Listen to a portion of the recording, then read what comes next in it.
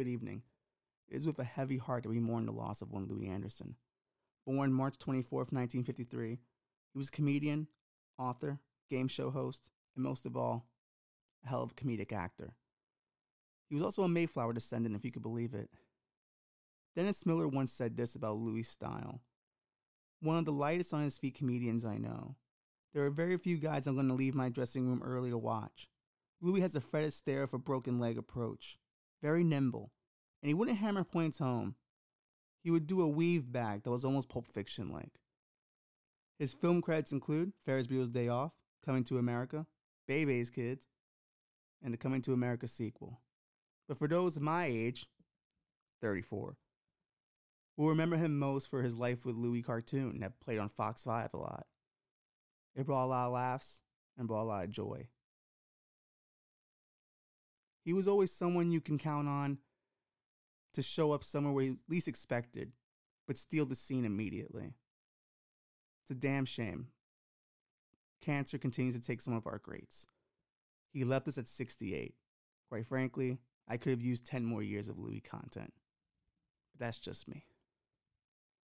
We here at WRKM send our deepest condolences to his family and friends. And, well, there's not much to say other than long live Louis' memory.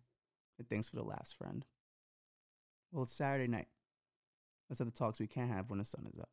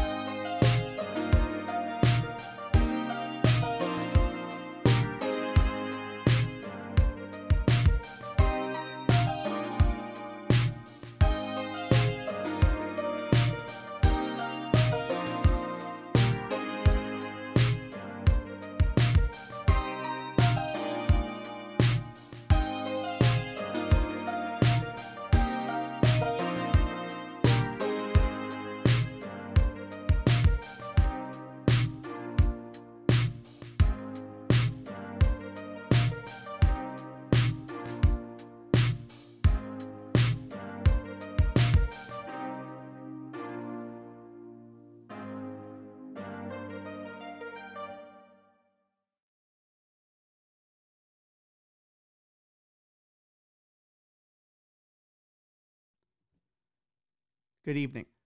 I'm Rafael Martinez, and this will end in darkness. Originally, this episode was going to be a bit happier, a bit, with the jokey jokes.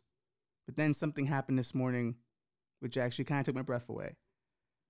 I had seen Pauly Shore's tweet about the condition of Louis Anderson, who was in the hospital suffering complications with cancer.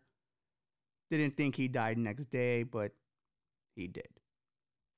And there aren't too many people in the world I can talk to about this who will appreciate the enormity of this man's comedy legacy. But I knew there was one that I can call on, and he's now live on the phone with us. He is one Raymond Baxter, a.k.a. The Revolution Ray. Louis Anderson, man. Yes, sir. Louis Anderson. Louis, when you text me that we lost Louis, I'm going to be very honest about what I want to say next, okay? Mm-hmm. I wasn't a huge Full House guy. I really didn't care for a bunch of struggling whites having to room and board together to survive. I really didn't give a fuck about this, okay? I didn't give a fuck about the Tanner house at all, okay?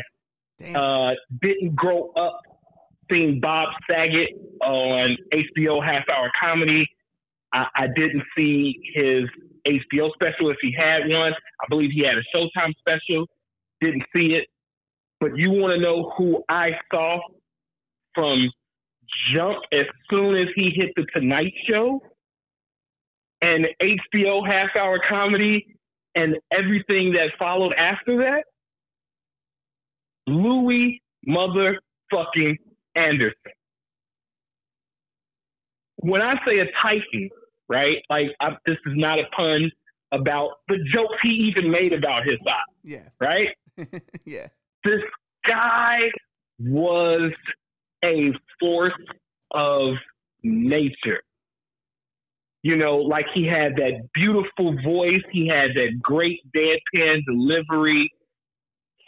Oh man, like you look at what's our guy name? Bald head, kind of looks like Larry David, and he would have those beautiful deadpan one-liners.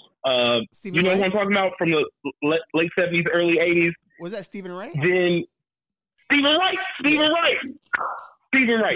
Imagine taking Stephen Wright and imagine taking what's the super blonde white boy who's always talking about how white he is. Oh, he's Conan's boy. Jim Gaffigan, right? Yeah, I just saw his special last night. It's pretty solid. Right? It's pretty solid, right? Yeah. Imagine, and then there's a couple more guys who you got to take a few different people to get Louis Anderson. That's what I'm saying. You got to take those guys and maybe a couple more to get the Minnesota wrecking comedy of Louis Anderson. He's a phenom, man. Like, another thing, right? He took this this one little thing in Coming to America, Raphael, and chewed the shit out of it. Yeah, he did. See, now I'm washing lettuce. Soon I'll be on fries. And then the grill. Then I'll make assistant manager. And that's where the big bucks start rolling in. Listen, dog. I'm getting goosebumps saying it. He killed in a movie that had nothing but lines. Boom, quote. Louis against Eddie,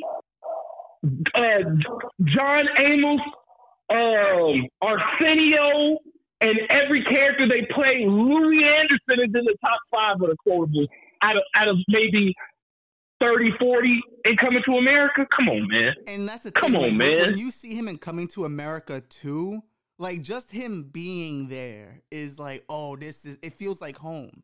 You know what I mean? Like, yeah. That's a dude who, like, wherever cast he was part of, he added to.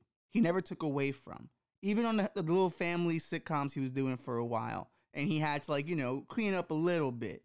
He was still able to do that, but still be a huge force in any project he was part of. And when you're younger, because I know how I was introduced to Louis was through his cartoon, Life with Louis. Oh, which, listen, it's one of the best. It's one of the best. Like, it's one of the best. All time for children's shows, yes. Because here's the thing with that show. It would come on at the tail end of the Fox Kids lineup. So you knew your Saturday morning was over, but you were going to end it with Louis. You were going to end it with a killer. And his shows, like, those episodes would go from extremely funny to extremely serious, but there was such a good heart there that you really felt for his family. And you could tell he cared about how exactly he wanted his family portrayed. Like, his dad is, he says often was his well-known alcoholic, but the way they treat the father on that show is, he's loud and he's boisterous, but there is a heart there. So Louis, I think, on the level very few animation shows even dare go with children, was talking about some really complicated family stuff in the most simplest, goofiest way that for a lot of people went over their head. But if you were really watching, Louis was putting you on some life lessons. Yeah, absolutely. 100%. And like that show, and like you said, the placement of it, the theme song. Yeah. Him and his brother, like, and to introduce his brother. Yeah. And like you said, that whole family dynamic, man, like everyone really needs to dip back into it if we can find it somewhere, because it was a gem, an absolute gem. And every single one of his stand-ups, I'm telling you, man, I was a kid and I was obsessed with late night television. Obsessed, right? I'm obsessed with Carson. I'm obsessed with Letterman. I'm obsessed with SNL. And then end up being Conan later on. These are the people I grew up on in the 80s, being a little boy in the 80s. Yeah. And Louis Anderson, when I saw him on The Tonight Show, And I wasn't expecting much, and that's what I love when you have a lower expectation, and then they completely punch you in the stomach and then give you an uppercut to the chin. That's what Louis' comedy was, man. And he was such a great interview. He seemed like a legitimately solid human being. This hurts, man. This hurts. It's one like, because this morning also, you know, we're recording this on Friday for Saturday night. It's like, this morning, like I start my day with Meatloaf, and then I see everyone kind of like relegate Meatloaf to the one line in Fight Club. His name was Robert Paulson. And like after the 40th one, it gets really kind of annoying because it's like the dude did more than that. Like he had so much to offer, but yet we're only sticking with his name was Robert Paulson. So like it's fucked. But then it gets followed up right after that with, oh, here's Louis Anderson also. It's like, God damn, man. And, you know, for me, Saget was a little different. I think Full House was part of that, like, after school lineup that I would watch with Boy Meets World and all that. So the Tanner family, the Tanner family was the family that got me to the Matthews. You know what I mean? Like, if I can just get through the Tanners, I'll get to the Matthews. And and then finding Bob later, like, was interesting because watching Bob as an adult do stand-up, I was like, okay, like, he's kind of doing the whole I used to be the dad on Full House thing and I'm dirty, you know, yada, yada, yada. But then you would see him do other stuff, like other stand-up bits where I'm like, oh, this guy's like really fucking crafted. Like he's got something beyond that, you know? And he was really a comedian's comedian in a lot of ways. And yes, he was. And that's, you know, you lose, I always tell people, like, when you lose a comedian, you lose one of the most important ways that we deal with the human condition. You know, like laughter is one of the best and probably the only best way to get through life besides love, dude. Like it's one of those things that we can laugh about anything. And when you laugh about the things that hurt you the most, the way Richard Pryor always taught us to do, you're able to overcome those things. Or if someone's able to tell you a joke, it takes your mind off those things. So with Bob Saget, now you got Louis Anderson. It's like we're losing a lot of guys who kind of define generations, you know, and I'm just wondering who's going to step up in that place. You know what I mean? Because once we start losing the Chris Rocks, the Chappelles, I don't even want to think about those days, man. Because there's going to be some dark fucking days. And there's a lot of young guys. There's a lot of young guys coming up, but I don't know, like, I wonder. Like, I just wonder what the future looks like. But it also makes you think about your own age, too, man. Like, I'm 34 now, man. Like, I'm like, Chadwick Boseman already got me thinking about that when he passed away. So, like, you're starting to see this changing of the guard through natural means, not even through the young cats taking their spot. It's nature taking them out. Yeah, it's nature. And I'm glad, thank you for bringing up Chadwick, right? And, like, that was a wake-up call for me because he and I are the same age, right? Mm-hmm. But one thing that I want to circle back to, right, is what you said about Tom, right? And it's really a love language. And I try to tell the women that I've dated, my current relationship, I'm always like, you know, I'm going to always choose comedy, right? I'm going to always choose comedy. And I'm going to tell you why. Right? It's two things that you know that I do and that I'm passionate about, right? Everyone knows comedy is one, and the other is what? Cooking, right? Yeah. And I'll tell you, whenever you hear about anyone cooking from the heart, cooking from the soul, and that's the reason why we get soul food. That's the reason why ethnic food is typically seen as better because, you know, it's not as pretentious talking about, you know, all these techniques. Like, nah, man, like, we know what we're doing and we're putting our soul and our essence into this. And it is so flavorful and you can just really taste the love. And the same thing with comedy, right? And these two things are love languages. And if people really truthfully approach them like that and stop with the divisiveness of it and just let the people that speak that comedian's language and get that love from that comedian. And we're receiving that love and we're giving it back. Like, let us love in peace. You know, bro, hey, this is a message. This is a motherfucking message. No, I'm serious, man. This is, and I want to say this too, right? I want to say this to, you know, I'm not trying to offend anyone that's a social justice warrior or anyone that's an activist or in these different communities, right? But I really need to say this right now, right? Yeah. Especially to the white ones, right? Stop coming after people like Dave Chappelle and other comedians that you disagree with, and you still have several uncles in your family that says nigger any chance that they get, that say very homophobic, that say very ethnic slurs. There are a lot of people. Clean up your family first. Take all that energy and go after the villains and the monsters that you know. Go fight the demons that reside in your family. You go take care of that. You go take care of them before you go after strangers you do not know. Please go after the demons and the monsters you're related to. Period. 100%, man. Like 100%. Like it's amazing because like we're now seeing this change in comedy where the comedians are now becoming like, before we say it all the time, all the comedians that are truth tellers, they're the ones that are going to keep it 100, even though they have their own biases of how they view things, even into humor, they're going to try to be as, honest about it as they can. And now we're in a place where like, they have podcasts now. So now you're getting to know them on a different level. And now everyone's complaining about podcasts now because these guys are unregulated. You know what I mean? Like, you can't keep these comedians down. They're going to talk their truth regardless. And now we're in this place where comedians are now looked at, I think, at any time in history, more important than ever. And I often wonder, when you look back, like, at all, like, you look at Richard Pryor, you look at Carlin and stuff like that, these guys were doing it at a time where all you saw was that hour special and that was it. Or if they dropped a movie, they were gone.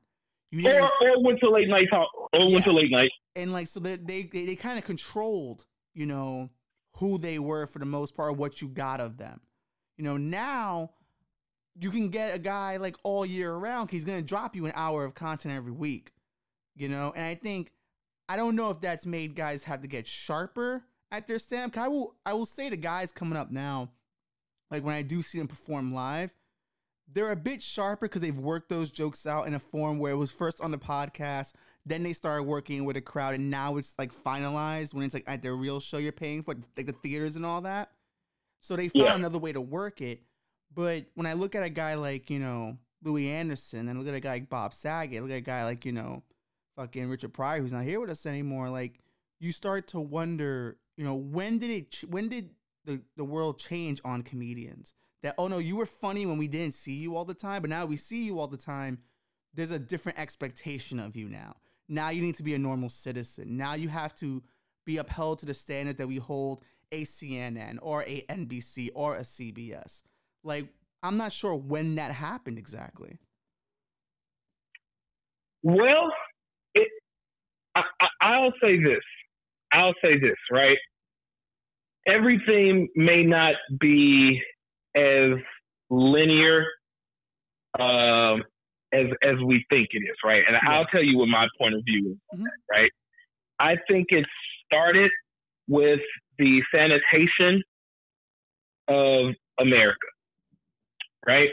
Like, I can never remember that guy's name back in the day who was in New York City and he would wear the white suit. This was maybe at the end of the 1800s and the early 1900s and the early 20th century. And he became like he basically created the sanitation department. Yeah. Right? And stopping people from throwing their trash out the windows and cleaning up. Like he revolutionized it. Like he literally went out on his own and started this, reform. And so then America, slowly but surely, we started looking at labor laws, and then we started looking at child labor laws. Do you understand that the term teenager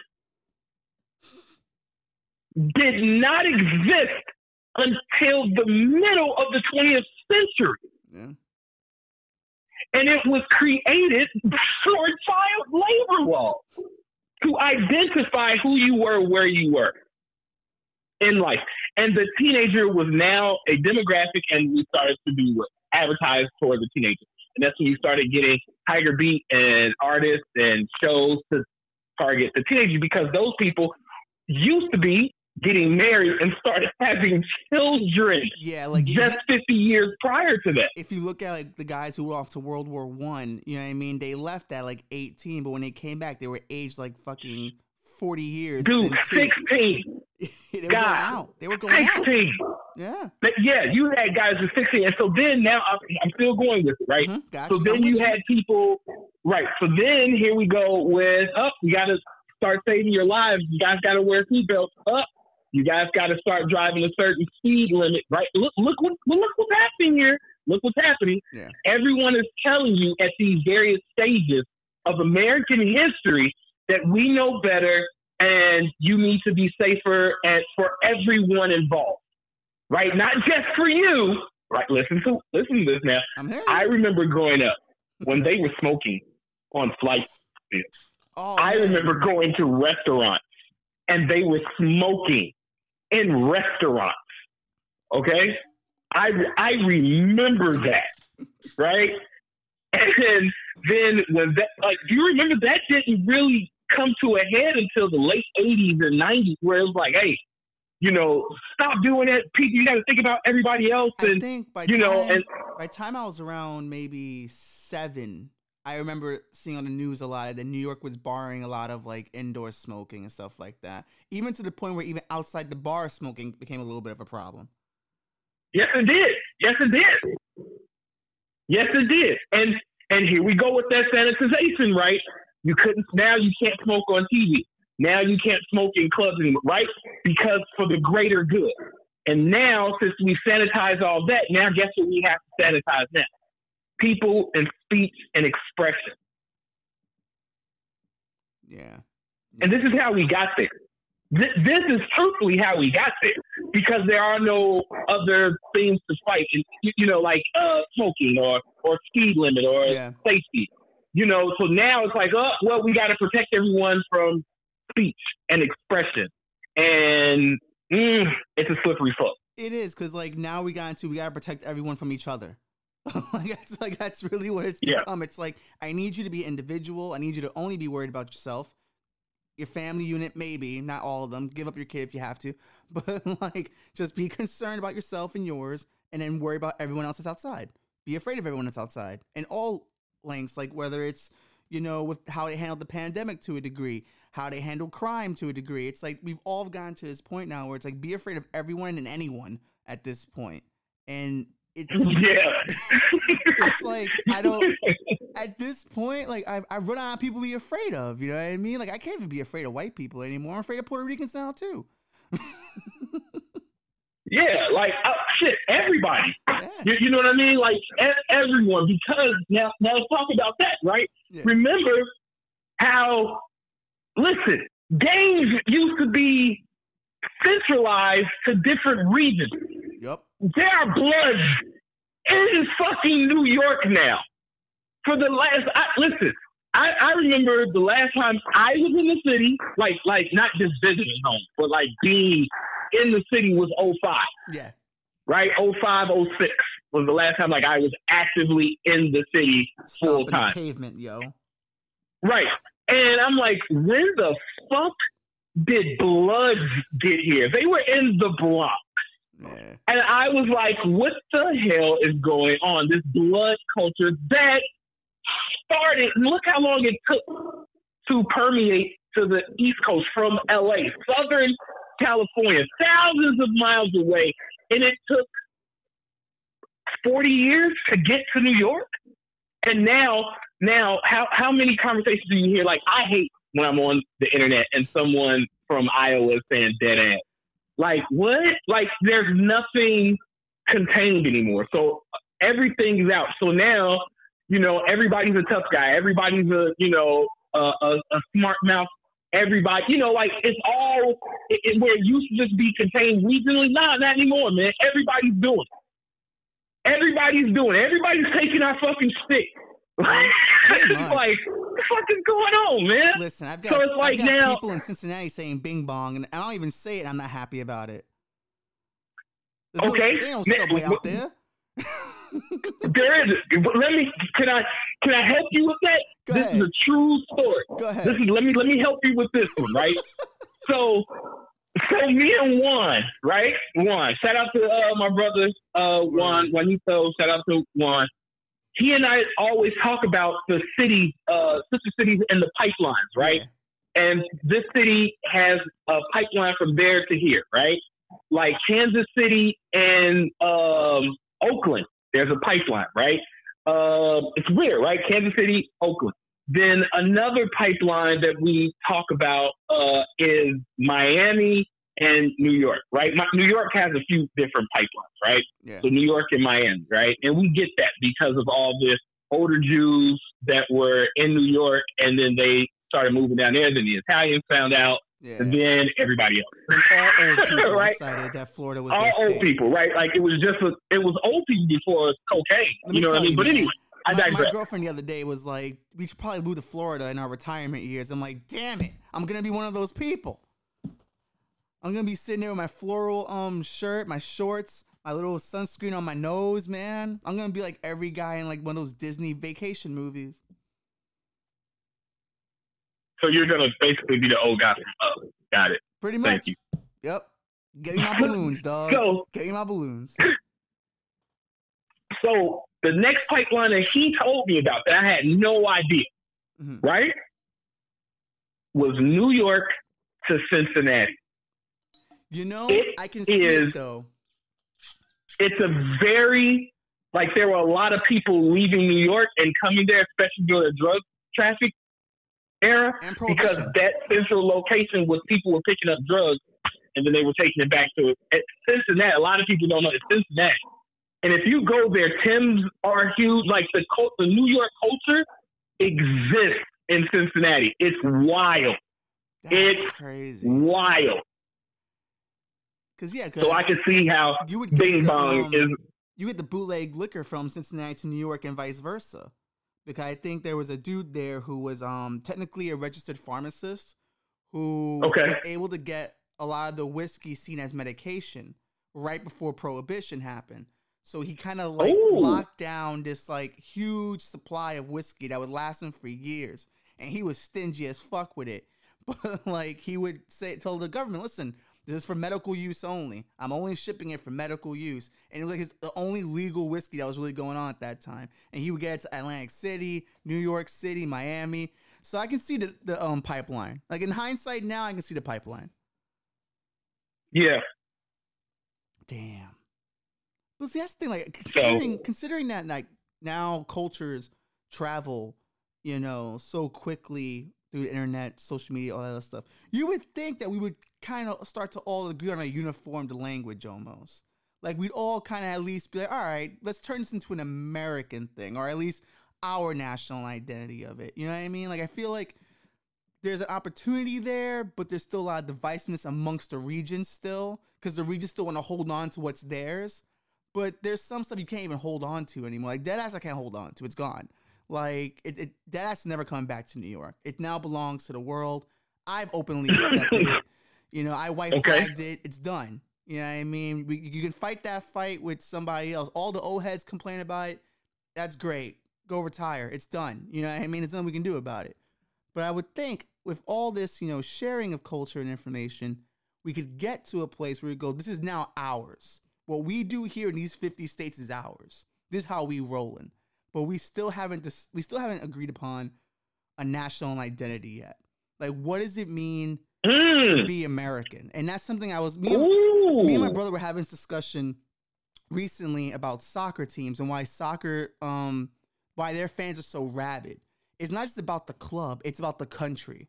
This is our country's team. When the World Cup comes, they show out. It doesn't matter where you're from in Sweden, you're Swedish. If you're born there, you're living there, you're from Sweden. That's the national identity. Same thing in other countries. America doesn't have a national identity because it was built on so many individualistic, you know, ideas, you know, of capitalism, sadly. Which, I'm not anti-capitalist, but I do think capitalism does need a social safety net, which I think anyone would agree to. But I think because of how we treat capitalism and how we've treated Americans since the beginning of this country, the individual has trumped the nation. And that's a problem. It should have always been nation first. like what was good for the nation, you know? And because we don't have a national identity, I think unless we develop one, we're never going to get to this, to merge like all this divisiveness. Like we need to agree. Like Lewis Black said it like years ago in his Red, White, and Screwed comedy special. We need to agree on what the fuck reality is. And once we can do that, maybe there's hope for everything else. You know, thank you for saying that about America not having a national identity. And it's funny because I legitimately just thought the same thing, but it was because I was watching Star Trek, right? Yeah. And I laughed because I was like, you know, the Romulans have a planetary identity and race, like they're race, right? They're true races, right? The Klingons have their identity. And then, but when you really watch, they're Klingons who cook and sing opera and write poetry, right? And they're there, right? So it's not this homogenized, you know, just a complete warrior culture. It's based in that. Yeah. And the honor is their culture, right? And so when you look at that, and I was thinking about America, and I started riffing on like legitimately, Americans' identity is capitalism, and we should lean into like all of us, right? And we should all respect it and like let everybody out of the prison who like the white boys that so dope, the niggas that so dope, the Puerto Ricans that so dope, the Cubans that so like let everybody out who's all trying to make it. Everybody that was fucking Ponzi scheming, let the motherfucking whites and them Jews out. Let them out. Let them out. They was all trying to get it. It was, my nigga, we was all trying to get it. Everybody tried to figure out they hustle. Yo. The Irish was trying to figure out they hustle. The Jews was trying to figure out they hustle. And we all learned on the underworld at the same time. We all tried to go legitimate, right? And we're all going legitimate on dirty money. You know what one of my favorite sayings is? And I promise you, it is uniquely American.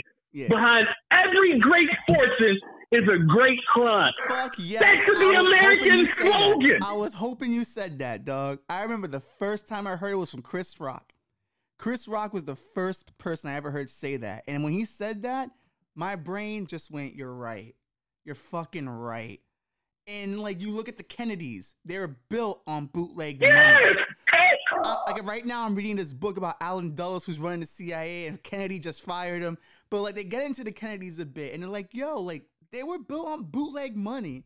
Like that's just all it was. Like everyone cut a corner at some point. Even the farmers back in the colonial days were fucking, you know, doing some crimes on the side. They were raiding pirate ships and shit. That's how America was born, with a bunch of criminals. Unlike Australia, Australia was too, but Australia was a prison. We were criminals trying to clean up. You know what I mean? We were reform criminals. Yeah. And here's the thing. Let's really dive into the Kennedys real quick, right? Yeah. Like Joe Kennedy's mom, right? Yeah. She had this hotel, right? Yeah. That was kind of like the halfway point for a lot of the bootleggers. Like everybody was coming there, right? Yeah. En route to Canada to get their shit. Mm-hmm. And she was selling liquor out of there. Joe was a kid. Mm-hmm. And Joe was running fucking liquor for his mom. They started their empire way early, right? And then when Joe gets a little older, right? And fucking FDR is president, do you know who was behind the goddamn crash on Wall Street that led us into the Great fucking Depression? Joseph Kennedy. Yeah. FDR said when he created the commission later, he was like, I'm going to appoint Joseph Kennedy. And everyone was like, wait a minute. Why on God's green earth would you do that? He wrecked this nation. You want to know what FDR said? To catch all the crooks, I need the biggest crook. And that, I'm telling you, and this is why, listen, I be telling people, like, listen, do I like the way politics are now? No. But, like, when George Bush won, I was like, listen, if we're going to catch some motherfuckers, you're going to have Bush in there. Because the Bushes go way back. The Bushes go back to the Kennedys. They knew each other. Nigga, they go back to the Mayflower. Fuck Kennedy. Yo, you know who else go back to the Mayflower? Louis Anderson. He's a descendant of the Mayflower. Yes, he is. Yes, he is. God bless him. Look at that. Full circle conversation. Full circle. Where I need everybody that's listening to motherfucking This Will End in Darkness. Y'all better pay homage. Let me tell you. Y'all better pay homage. This is only a taste of what this season's going to be, dog.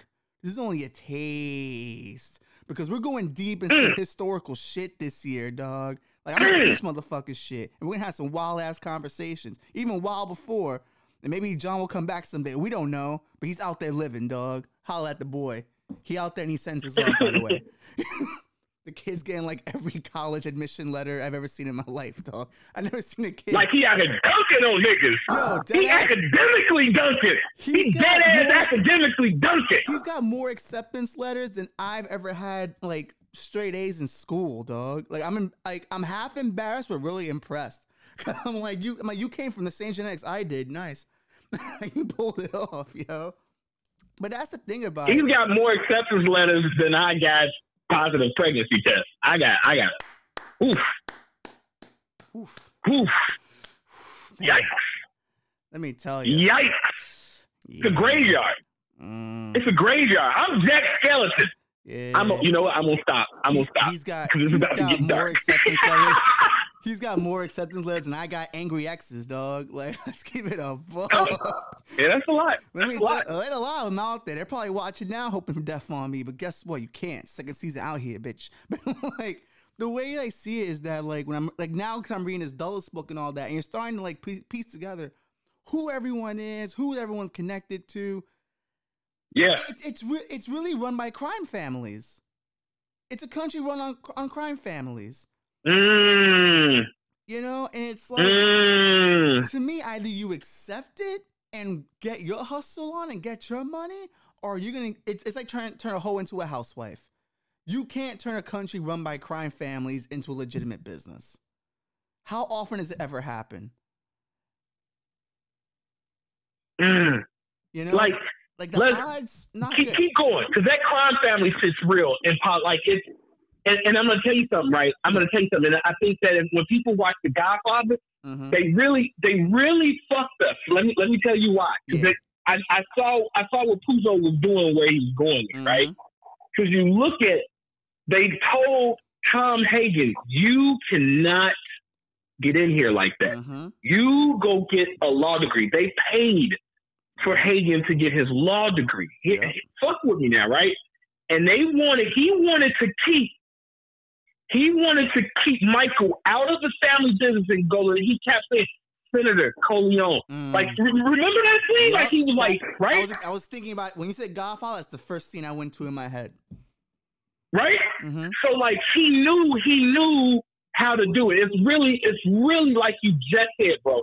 It's a crime family. And all of them went to Harvard. They were all, these Eastern people, they all had dirty money. All of them came from dirty money. You did not come to America and did not build off the backs of, first and foremost, the indigenous that were here. Yep. You all got paid slaughtering millions of peaceful people who were trying to protect their family and their land, period. And then you sampled their government for your own. You sampled the Iroquois Confederation for your own. They were They were doing RZA shit before RZA was doing it. Exact, dude. And we're not even going to talk about agriculture, irrigation. We're not going to, like, y'all, so they could not grow. Dude, do you know how many colonies died out in New England? Died out. Yep. In Virginia. Died out. The Roanoke Colony. Died the fuck out. They still know what happened to Roanoke. They're gone. They disappeared. Gone. They bye. Gone. And I say that to say, right, like when you look at like the Kennedy, right, and like you said, like there was a picture when I saw this in my late teens, my late teens, and it was George H. Bush, Dick Cheney, Nixon, what's it? Bob Dole was in the picture. Yeah. It was Bob Dole. It was Dick Cheney. Dick Cheney was this motherfucker. Like they was, and I'm like, wait a minute. And they're all kicking it. And like nobody really looks at how powerful. Do you know how powerful the Walker Bush family truthfully is? Like George H. Bush is nasty. The most powerful president that we've ever fucking had, bro. The director of the CIA. The director of the CIA and became president? What? Let me tell you, dog. And it even goes even farther back, right? So Allen Dulles was a spy during World War II. His focus wasn't even on Nazi Germany. And we're gonna talk about this when we do the episode about him. He was doing side deals with the Nazi Germans, dog. Like, he was trying to get them to come to America and give their money over so they could fund this dream of an intelligence agency he had so they can combat the Russians. He at some point, his brother John Foster Dulles, who ran the fucking State Department, early in his career said, I admire Hitler. We both come from the gutters and we made something of ourselves. It wasn't until people went, yo, you can't be saying nice shit about Hitler, that he stopped. like, dog, what you can't be saying shit like that. So then fucking Allen Dulles builds a CIA, but guess who he gets close with? A young Republican congressman named Richard Nixon. They get close. He teaches him his whole Cold War strategy, how it's an endless war against the Russians. It's a secret war. Presidents don't need to know nothing. The public don't need to know nothing. We're going to keep this all under the table, and we're going to hit the Russians with everything we got. We're going to destabilize other nations, all that. The current foreign policy that was built on the backs of Allen Dulles, Richard Nixon, who then fed that over to Donald Rumsfeld, who then gave us the war on terror. So it's all connected. It's all the same 14 people, just trading ideas and just going, hey, this sounds nice. This sounds nice. On the first episode of this show, we talked about how there might not be an Illuminati, but it's a Bohemian Grove. You know what I mean? Like, they do get together. They do share a lot of ideas. So it's when you start to realize this whole country is run by a central group of a few people. There's two ways you go about it. You either full-on revolution, because it ain't going to be done nicely. They're not going to willingly give up power like that. Or you just try to get yours and just open the floodgates and let everyone try to get their money up. Because I think the national identity should just be the hustle. Gary Vee should be our next president. let's just start the hustle economy. Gary Vee, very tough. Nah, I'd say, like, legit, if we gonna keep it a buck, our next president that we can all relate to, I'd say it'd be like Fitty. Yeah. You know what I mean? Like Fitty. Like we all saw his rise. We all know his story from, like hustling on the street. Like nobody's ascension, not even Ye, because when you even look at Ye, right, both his parents were fucking brilliant. Like, his mom is at one of the top fucking 10, not 100. She was an educator at one of the top 10 universities in fucking America. Okay? She was brilliant. Donda was doctor. Like, Fitty was off the street and then hustled every little thing to go all the way to being an icon in hustle culture. You know what I mean? Like, because Gary Vee, no disrespect to him and the Darren Check, wherever the fuck they came from Eastern Slavic motherfucking big head, goddamn water on the brain culture. Like, all the motherfuckers over here after the huge ass heads. Because, like, I don't know what's going on over there. We need to look at that. But his family still, at the end of the day, owned the wine store that he grew up in and started. Like, they came over here with, nigga, you didn't. You had a storefront. You had a business. You had cash flow. Fuck that nigga. 50 Cent had shit. He was living with his grandfather. His mama got killed by a nigga that looked like James Brown. I mean, not James Brown. Rick James, that she was selling dope for. Got murked in Jamaica, Queens, right? And found her body in a fucking bando, my nigga. And then you listen. That's the American story right there, especially the new American story. Hell yeah. Like, that's the motherfucker I'm voting for. I'm voting for Fitty. Fitty says for president, shoot him back to his running mate. Yeah! I'm with it. I vote Fitty. Hell yeah. I'm with it. Like, why not? 'Cause at this point, America needs to be a troll because we're not powerful anymore. China is, so we gotta be a troll instead. We gotta be a troll instead. I'm with you on this. No, this makes 100% sense. I don't care what anyone says. In the comments, say what you will, but this makes sense to me. 50 Cent for president. I'm in. We gotta start this campaign ASAP though. Like 2024 is like right around the corner, and these midterms don't look good. Well, what's he running as though? Independent? I don't know. I mean, listen, the genie's out the bottle now. Like at this point, and see, here's the other thing about America, right? Like everything that we have, right? When you really look at it, we're about branding, right? America's big on branding. And the biggest brand, and I don't give a fuck what nobody says, but you pay attention to this shit, right? The biggest brand is always split between two. The most viable brands are always two, right? And strangely, they're always either red or blue. Let's see. Democrat, blue. Republican, red. Coca-Cola, red. Pepsi, blue. Shall I continue? If you like. Shall I? Ford? Huh? Huh? We're getting the cars now. I love cars. Let's go. Like my nigga, it's out here, right? And at this point, the groups want to win, right? They just want to win. They want the candidate that they can win and they can keep their policy and their agendas not just afloat, but to push forward for the next how many election cycles. You know what I mean? And I could see legitimately 50 getting on the Republican ticket. Listen, I could see 50 winning. I could see 50 and not on some dark horse shit. Who's the running mate? Legitimately to legitimize him, man, I would say maybe Christie. Does he have any juice? Because I'm trying to think of someone that. Let me tell you, he dropped that book of his that was anti-Trump, and it barely sold, dog. I know people who self-published. And it barely sold. Like, I know people who self-published and made more than Chris Christie did on his own book. I'm trying to think of a name that wouldn't overpower it, like because you have to. It's right. He would almost have to go and do. You have to go to the family that knows brands, dog. But you get the next generation, B. Donald Trump Jr., B. You balance it out on the Republican ticket. Like 50 and, like, dog, that party's wild. Because they both party.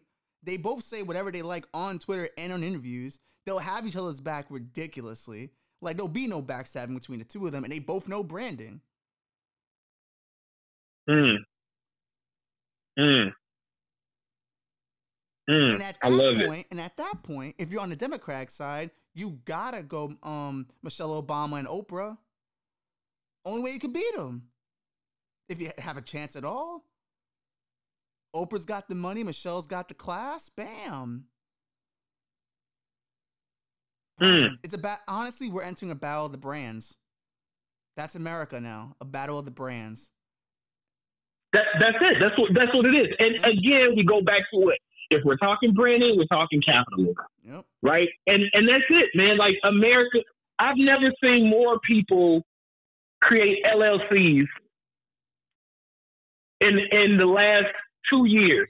Right? And let me keep it a buck. You know, the biggest proprietors, the biggest subscribers of capitalism are niggas. People with melanin.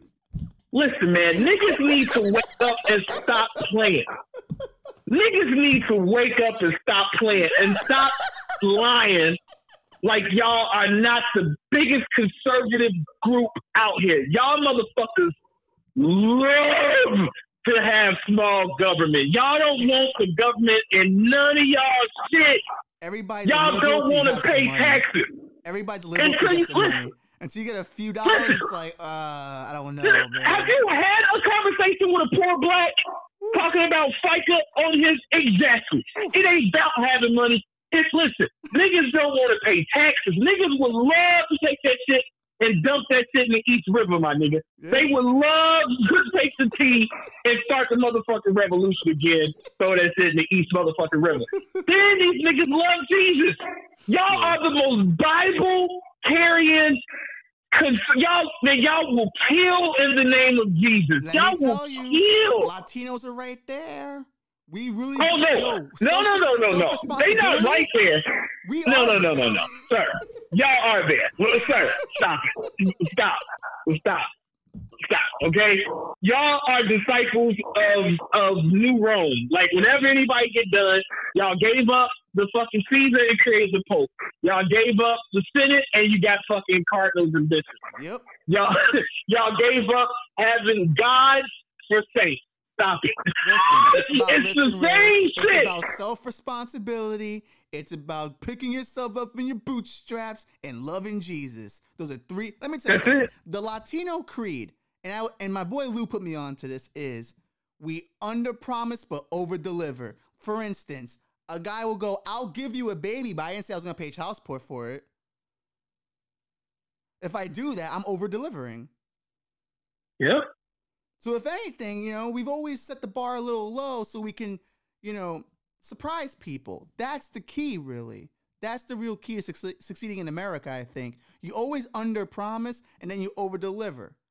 Always. I think that's the problem a lot, I think, people, in terms of, like, starting a business, trying to, like, come up in capitalism, never realize. Like, if you are a perfect employee from the day you get there, you're fucked. Because now they expect that all the time for the same price they were paying you at. But if you gradually take on responsibility and legitimately responsibility on your own, and no, I can do more, but it's going to cost you this. I can do more, but it's going to cost you this. Like, where I work at now, I came in there as a very reasonable employee. Let's put it that way. I clocked in, I clocked out, I was where I was supposed to be. Now, was I always doing my job? I did it enough to go, we're else done enough. Let's put them forward. Then I would go, I'll do it, but you got to pay me more, though. And I kept doing that every rung of the ladder. Now I've gone from, like, being the dude who pushed the orders out to the client's car to now I'm doing the sales for, like, VIPs, man. All because I doled it out a little bit. Just like I did enough to go, I'm doing good, right? Yeah, you're doing great, but we want to see more. Yeah, it's going to cost you a little bit more, though. I kind of want, if I'm going to do more opportunity, I kind of want a little bit more money. And I think that's the part of it that people don't realize, that you got to under-promise. And I think that's what America's best at. So, like, when you look at the Barack Obama presidency, or any presidency, really, they always come in there going, hey, we can do a few of these things, but not all of it. But we're going to make you think we can. And once they're in, they just continuously beat you down with, I tried, I couldn't get this done.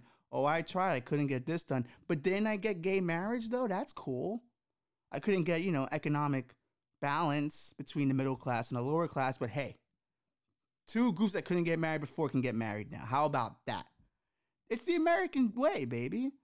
I wish there was a candidate that came out and just gave a list of, here's what's reasonable. I know this guy will vote for this. I know this guy will vote for that. I can get these things passed legitimately. No hopes and dreams, just hardcore numbers. This is what I can actually do. Do you accept it? It would be a game changer, I think, for debates.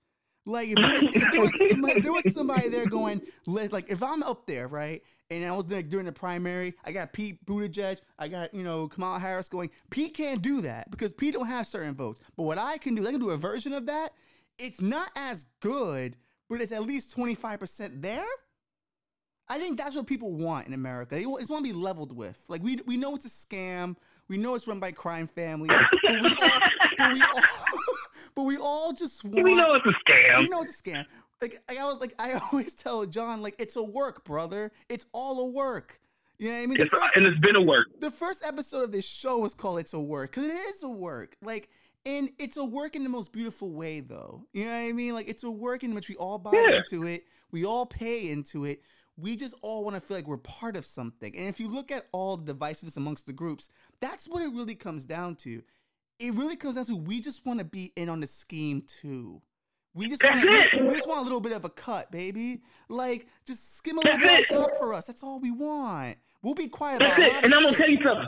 Yeah. I'm going to tell you something. I say this shit in my relationships, right? And you want to know why? No, my nigga. I'm telling you, listen. And I be telling people, right? I'm like, listen, Here's what's the problem. Let me in on the motherfucking joke. Because if I don't know what the fuck you laughing at me. Mm-hmm. You tell them. Okay, dog. if me and you not aligned and we not hustling together, we not cracking jokes together, we not out here then we are adversaries, and then you gotta go, bitch. Let me tell you, dog. Fuck out of here. When it comes to me and my girl, I joke around with her and stuff like that. But if we somewhere together and someone jokes on her, I got her back. Like, that's my honky. You don't do that. I joke on you. Yeah. We're a team here. Jokes on you. Jokes on you, motherfucker. We finna double tag team your ass. We finna go all the way to Rec Room for a Dream. We finna get the double-ended dildo on that ass. We finna get the double-ended boy. Woo! It is weird because you gotta be a unit. You gotta be a unit. Hey, is that a pun? Because I'm talking about big plastic dicks, and then you talking about unit. So what are we doing? Is this a bit? What are we doing?